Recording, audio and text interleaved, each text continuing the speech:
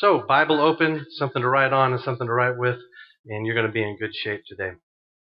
It is my opinion that with the advancement of technology, we lose our sense of awe. We'll take new technology and we'll say, man, that's cool, that's exciting, but seldom do we ever experience something new that just melts our brains for a prolonged period of time. Case in point, got an example from just a couple of weeks ago. Scientists held a press conference and they made one of the most exciting announcements in the history of science. Not an exaggeration on my part. They announced that they had taken a picture of a black hole.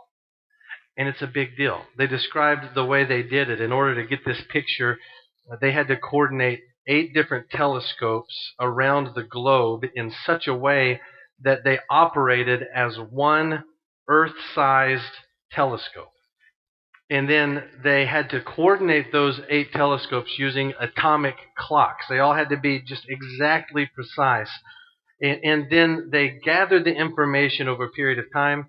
And then after they had the information, they ran it through a new algorithm that had been put together by this brilliant young woman at MIT. And together those things gave us this image right here. Yeah, that's a black hole. Now, when you saw this picture, it was on the headlines. It was all over the place week before last. And when you saw it, you may have reacted kind of like me. I think a lot of us did. We're like, wow, that's really cool. But couldn't they use a camera with better resolution? I mean, is this really the best they could do? Why didn't they focus it better? It is, NASA and scientists and space nerds and all of that. Surely someone would have known to get a better resolution picture. Was it really worth a press conference? I don't know. Oh, wait, what's this? A new Candy Crush notification. Beep, boop, beep, boop, beep, boop, beep, boop. And then we just go back to our mundane dribble. So scientists made an Earth-sized telescope. That sounds like something out of a James Bond movie. An Earth-sized telescope. They took a picture of an object 55 million light years away, and we yawn at it. I think that's the way a lot of us roll into Easter Sunday also. What is this day? Well, it's holiday, it's tradition. Mama wants us here, so we're here at church, and it's bunnies and eggs and a meal, and that's kind of it. We lose the story, and not just the story itself, but we lose in it our response to the story. And the story for this day is, it's really incredible that the eternal, amazing, all-loving, all-powerful God of creation came to us in the person of Jesus. He loved us so much, he died on the cross in our place for our sins. 3 days later, he rose from the dead, and by believing in him, we can have our sins forgiven and have eternal life. That is out of this world amazing. What does it say about our hearts if we yawn at the resurrection? If we are indifferent to the power of the story of this day and so easily distracted by the mundane dribble of life? How would your life be changed if you had an encounter and believed in the resurrected Jesus Christ? In our study of Mark 16, verses 1 through 8 today, we're going to learn from some women who were some of Jesus' most loyal followers. And these women, they have a response, a reaction to the news that Jesus has been risen from the dead that informs our response today also. These women were witnesses of the death of Jesus. They were witnesses of his burial. And now on this Easter Sunday morning, this first Easter Sunday morning, we get to follow them on their encounter with this empty tomb. The story breaks up really neatly into 3 different parts. There's 3 distinct scenes in the story. The first scene would be the women on their way to the tomb. Second scene is their encounter with an angel at the empty tomb. The third scene is when they leave the tomb and they go to share the news of what they've seen and heard. And using those 3 scenes, what I want to show you today are 3 reasons why the resurrection of Jesus is astonishing, amazing, unbelievable good news for you. Not just holiday dribble. It is astonishing good news for you. So I want you to follow along with me in your Bible as I read Mark chapter 16, starting in verse 1. When the Sabbath was over, Mary Magdalene, Mary the mother of James, and Salome bought spices so that they might go to anoint Jesus' body. Very early on the first day of the week, just after sunrise, they were on their way to the tomb, and they asked each other, "Who will roll the stone away from the entrance of the tomb?" But when they looked up, they saw that the stone, which was very large, had been rolled away. As they entered the tomb, they saw a young man dressed in a white robe sitting on the right side, and they were alarmed. "Don't be alarmed," he said. "You are looking for Jesus the Nazarene who was crucified. He has risen. He's not here. See the place where they laid him. But go tell his disciples and Peter, he is going ahead of you into Galilee. There you will see him just as he told you." Trembling and bewildered, the women went out and fled from the tomb. They said nothing to anyone because they were afraid. Now, if you're looking at your Bible still, you might see there's more verses after verse 8. For our purposes this morning, we end the Gospel of Mark at verse 8. Why is that? When you come back next Sunday, I'll explain why we stopped at verse 8. And I look forward to filling you in on those things. But for the purposes of our study, if you just give this to me, verse 8 is going to be the end of the Gospel of Mark for us.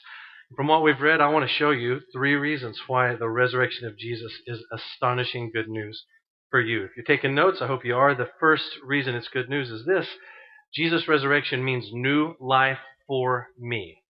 It means new life for me.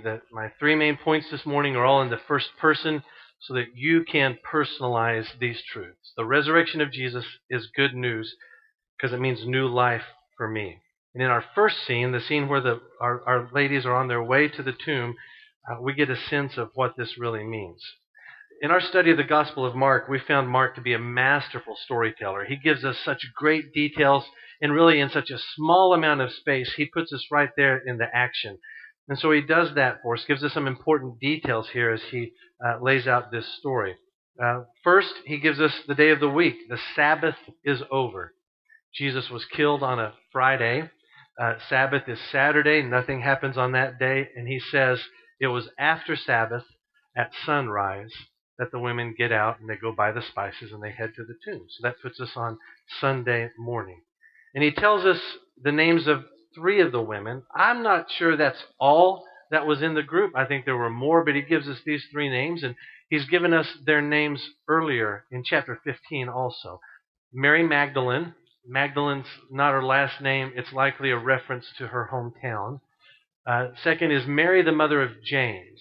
And you might think, well, Jesus had a brother named James. Maybe this is Jesus' mother. And that's highly unlikely. If it was Mary, the mother of Jesus, Mark wouldn't have been so fuzzy about that. He would have made it abundantly clear. But this is Mary, mother of another follower of Jesus named James. And the other woman named is a woman named Salome. Now, in the Gospel of Matthew, we're told that Salome is married to a man named Zebedee. And together they have at least 2 sons. They have 2 sons named James and John, who are followers of Jesus. They're part of the original 12. And Salome is a woman that you can admire and pity all at the same time. Because do you remember the nickname given to her 2 sons, James and John? The Sons of Thunder. Right? That's a long ways from sugar and spice and everything nice. They earn that name somehow. So Salome, a follower of Jesus, along with Mary, mother of James, Mary Magdalene as well. And what are they doing on this Sunday morning? Well, they've gone and bought spices in the market, and they're going to put those spices on the decaying body of Jesus. There's not religious significance to their action. It's really pragmatic. The stench of decay was pretty significant, and for the people that you loved, you would go and you would care for them in this way. First century burial practices looked just like this. This is very true to the culture, that the deceased would be laid in a tomb where they could decay for a period of time, and then when there's nothing but bones left, those bones would be collected into an ossuary or a bone box, and then they would be left to rest after that. So the women have bought these spices. They're on their way to the tomb. And then Mark gives us a little snapshot of their conversation also. What's their big concern on their way there? Do you remember at the end of verse 3? They ask the question, who will roll the stone away from the entrance of the tomb? All right, so here's my question for you, the reader. You've read the whole story. What do you know that these women do not know? You know Jesus has already risen. You know that there's no decaying body in the tomb. There's no need for the spices they bought. I hope they kept the receipt so they can take it back later to Spice Mart. Right? There's no need to be concerned about the heavy stone. You and I know that these women are about to get the shock of their lives, but they're not there yet. They're not there physically, yes, but they're also not there mentally. They're not going expecting to find an empty tomb. They're not hoping to find an empty tomb. They're going to care for a dead body. And what's weird about that is that Jesus has told his followers explicitly what's going to happen. They have information Jesus has given them, that he would die and 3 days later he would rise again. In our study of the Gospel of Mark, Jesus on 3 different occasions predicts his death and resurrection. And it's explicit.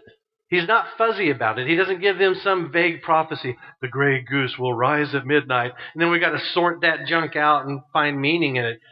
Listen to what he says in Mark chapter 10. Listen to how explicit Jesus is as to what's going to happen. Jesus told his disciples, "We are going up to Jerusalem, and I will be betrayed to the chief priests and teachers of the law. They will condemn me to death and will hand me over to the Gentiles, who will mock me and spit on me, flog me and kill me. 3 days later, I will rise." Nothing fuzzy about that. Jesus is explicit. He is specific as to what he's going to suffer and endure, and he's clear about his resurrection. Every time he makes this prediction, he puts in there his coming resurrection. So Jesus has explicitly told his followers what's going to happen. They've heard it. They didn't believe it. And on this Sunday morning, we find these women living as if Jesus has not risen from the dead. They are living in an unnecessary death. And I wonder if this Sunday morning finds you living as if Jesus has not risen from the dead. I wonder if you are living an unnecessary death. How would you even know? There's any number of things we could point to in our lives that would tell us we're living as if Jesus wasn't risen from the dead. It could be that you are suffering through the ramifications of choices that you've made, sinful choices. You might be someone with an uncontrolled temper. You make excuses, got other people to blame, but that's an unnecessary death to live in. Maybe you are toxic in your marriage. Could be you, as a single adult, you feed every appetite, or you might be someone who's losing a battle with addiction. What you drink, what you consume, you do so to medicate yourself for whatever reason. It's an unnecessary death. It's not just seen, though, in the chaos of the sinful choices we make. You might have a really fantastic annual income. You might have some really sweet cars. You might have a home in an exclusive or desirable neighborhood. And all your tiny success has done is numbed your soul to your need for a Savior. You think, I've got everything the world says is great. Why do I need Jesus? It's an unnecessary death to think that these adornments mean life when they don't. You're living in a really nice sarcophagus. Christians, likewise, often live as if Jesus is not risen from the dead. Now, we would say, when we're checking off our doctrinal boxes, did Jesus rise from the dead? Yep, check it. I'm all in on that. He's risen indeed. I believe that. But we believe it in an intellectual way. We don't believe it in an experiential way. And so we face crises or circumstances, and we go into those situations as if Jesus is still dead. And there's no resurrection hope or power or life or future for us as his followers. Christians do it all the time. We live in this unnecessary death. So, if that's the case, then in what way does the resurrection of Jesus mean new life? How do I access that new life that Jesus has for me through his resurrection? Let's work through a scenario together. I want to ask you a couple of questions. Just answer to yourself. Question number one is this. Do you think that people who commit moral crimes deserve punishment? Do you think people who commit moral crimes deserve punishment? I do. Yeah. Second question. Have you ever committed a moral crime? I have. And you have. So you know what I would call that? I would call that bad news. Really bad news. I want you to imagine this scenario with me. It's a courtroom scene. You and I, we are the accused, the rightly accused. We are the guilty. God is the judge. He's on the bench, and he's about to lower his gavel, announcing our final verdict, which is guilty, and the punishment, which would be death. But before he does, he asks us this question. Would either of you be interested in a pardon? Yeah. 100 times, yeah, I would love a pardon. And so what God does is he lays down the gavel, he stands up, he takes off the robe, and he comes down and he stands in our place. And our verdict becomes his verdict. Our punishment is his punishment. He doesn't just wipe the slate clean, he absorbs all the death that belongs to us in our guilt. That's what God has done for us in Jesus Christ. That's what Good Friday is all about. And that's why I would call that story good news. That though we are sinners, Christ died for us. And the reality is this, everyone dies. But there's something different about the death of Jesus. 3 days later, he rose from the dead, proving true everything he said to us. That's where we find new life. In the one who died and conquered death and rose again.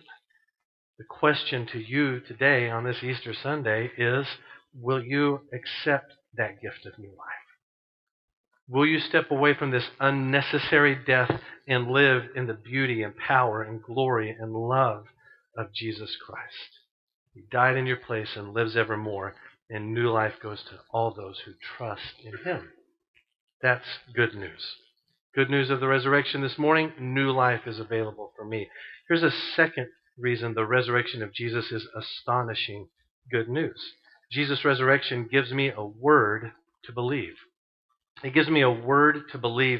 You'll notice that I capitalized the W in the word word because the word I'm talking about is not just a few little things. It's quite specifically this written word, this revelation from God.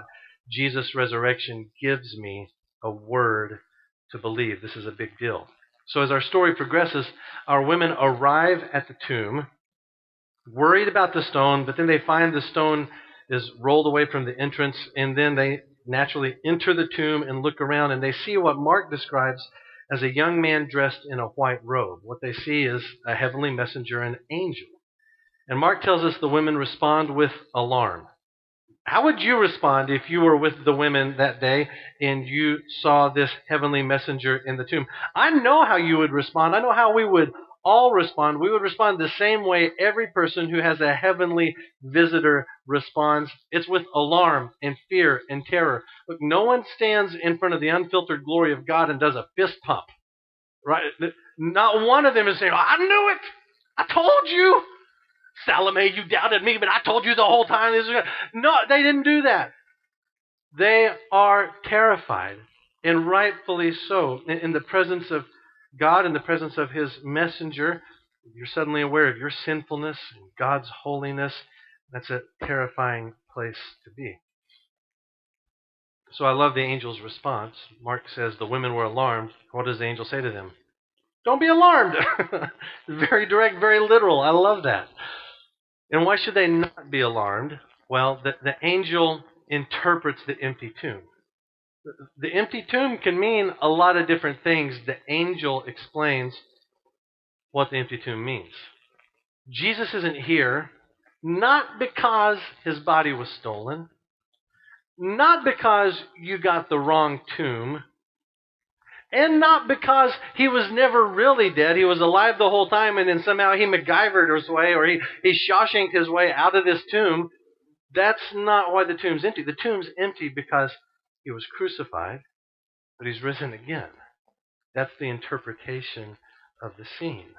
And so then the angel gives the women some instructions. Take a look and see. And they see it's empty for sure. And then he tells them this. He says, go tell the disciples that he'll meet them in Galilee just as he told you. There at the end of verse 7, just as he told you. That's a really important phrase. Do you ladies remember, you followers of Jesus, do you remember what he said previously? He said he was going to rise from the dead, and he said he would meet you all in Galilee after this. Did you know that we have a transcript of Jesus' words to his disciples when he gave them this instruction before the crucifixion? It's in Mark chapter 14, verse 68 specifically. It was on the Thursday before this Sunday morning. And on that Thursday night, Jesus had what we call the Last Supper with his disciples. And as they're leaving that room and walking to the Garden of Gethsemane, where Jesus is going to pray and then be arrested and then the events of the cross unfold, as they're walking there, Jesus tells his disciples, you will all abandon me, but after I have risen, I will meet you in Galilee. It happened just as he told you. He told his followers he'd rise from the dead, and then he rose to life. What do you think that did to the willingness of the women to follow Jesus' instructions delivered by the angel? He told you this. He did this. Now go tell the brothers and get yourselves on up to Galilee. Don't you think they were motivated to listen and obey and believe what they were told because what Jesus said had come to pass? So the question to us is, if Jesus was right about the resurrection, what else is he right about? The resurrection of Jesus validates every word, every command, every promise that comes out of Jesus' mouth. And so, Christian, you don't have to look at your future with any uncertainty. You don't have to be so concerned about whether or not these things really happen or this word is trustworthy. He said he would rise from the dead. He rose from the dead. You can believe every word Jesus has said. The most transformational practice in the life of any Christian. Do you know what it is? The most transformational practice, hands down, is the regular, disciplined devouring of the Word of God. When you take in the Word of God, this trustworthy and true Word, then you have a song to sing with your gathered brothers and sisters. Then you have words to put to prayer. Then you have encouragement and hope when your days are difficult.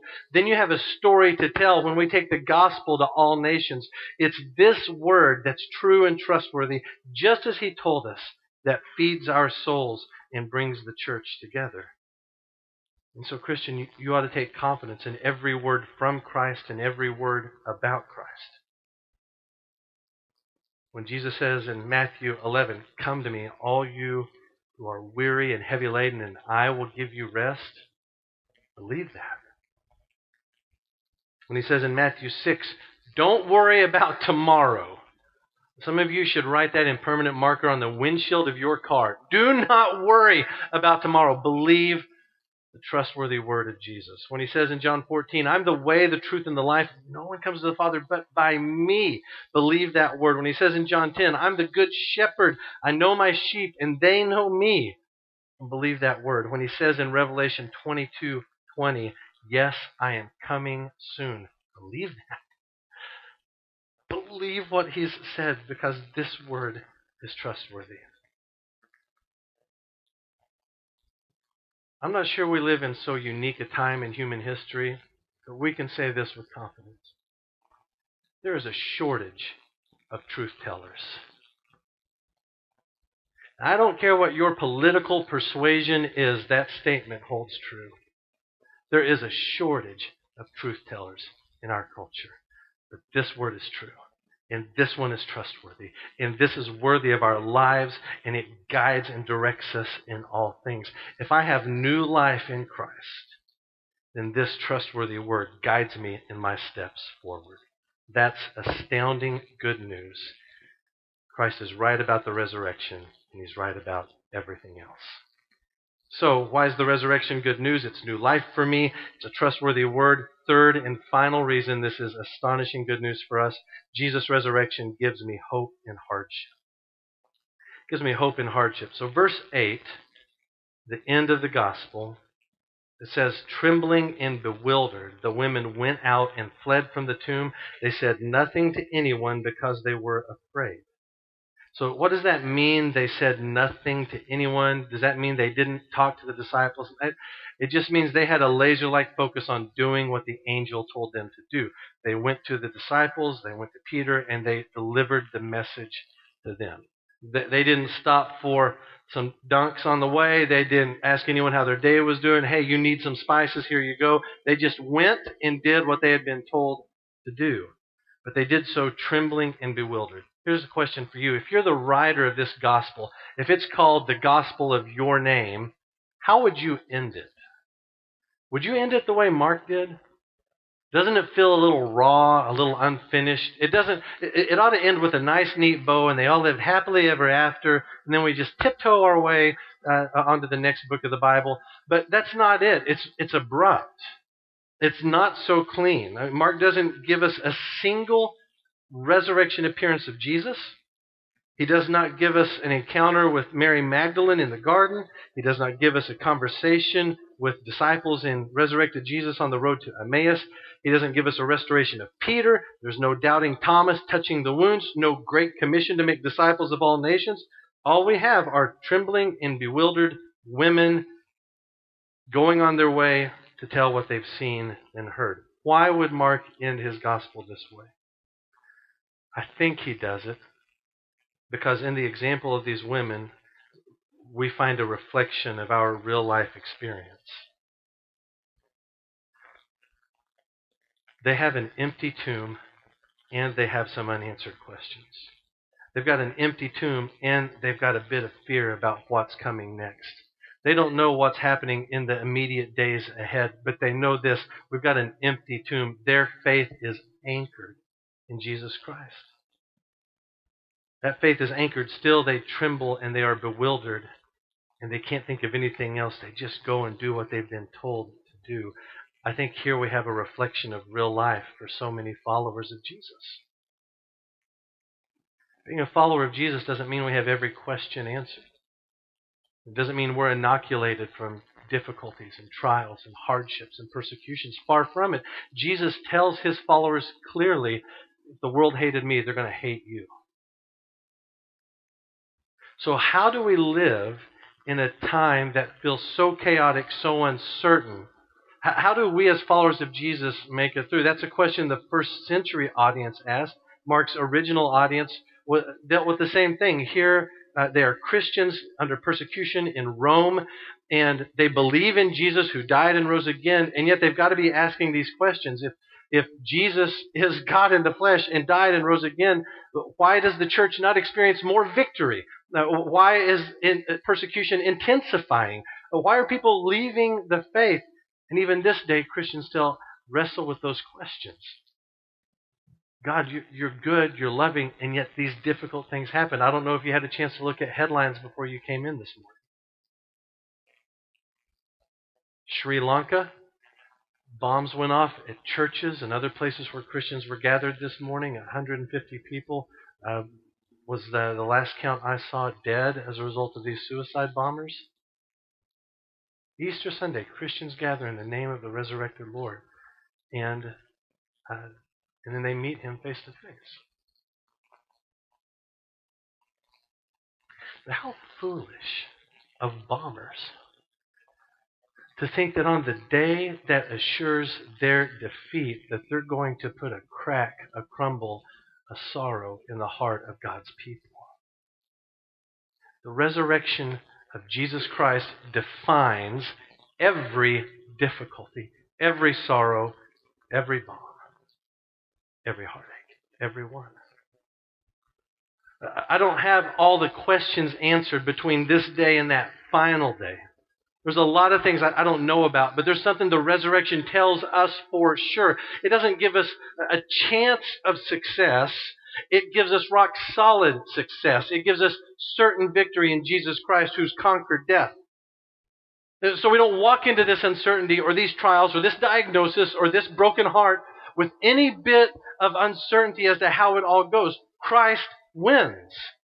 His church reigns with him forever.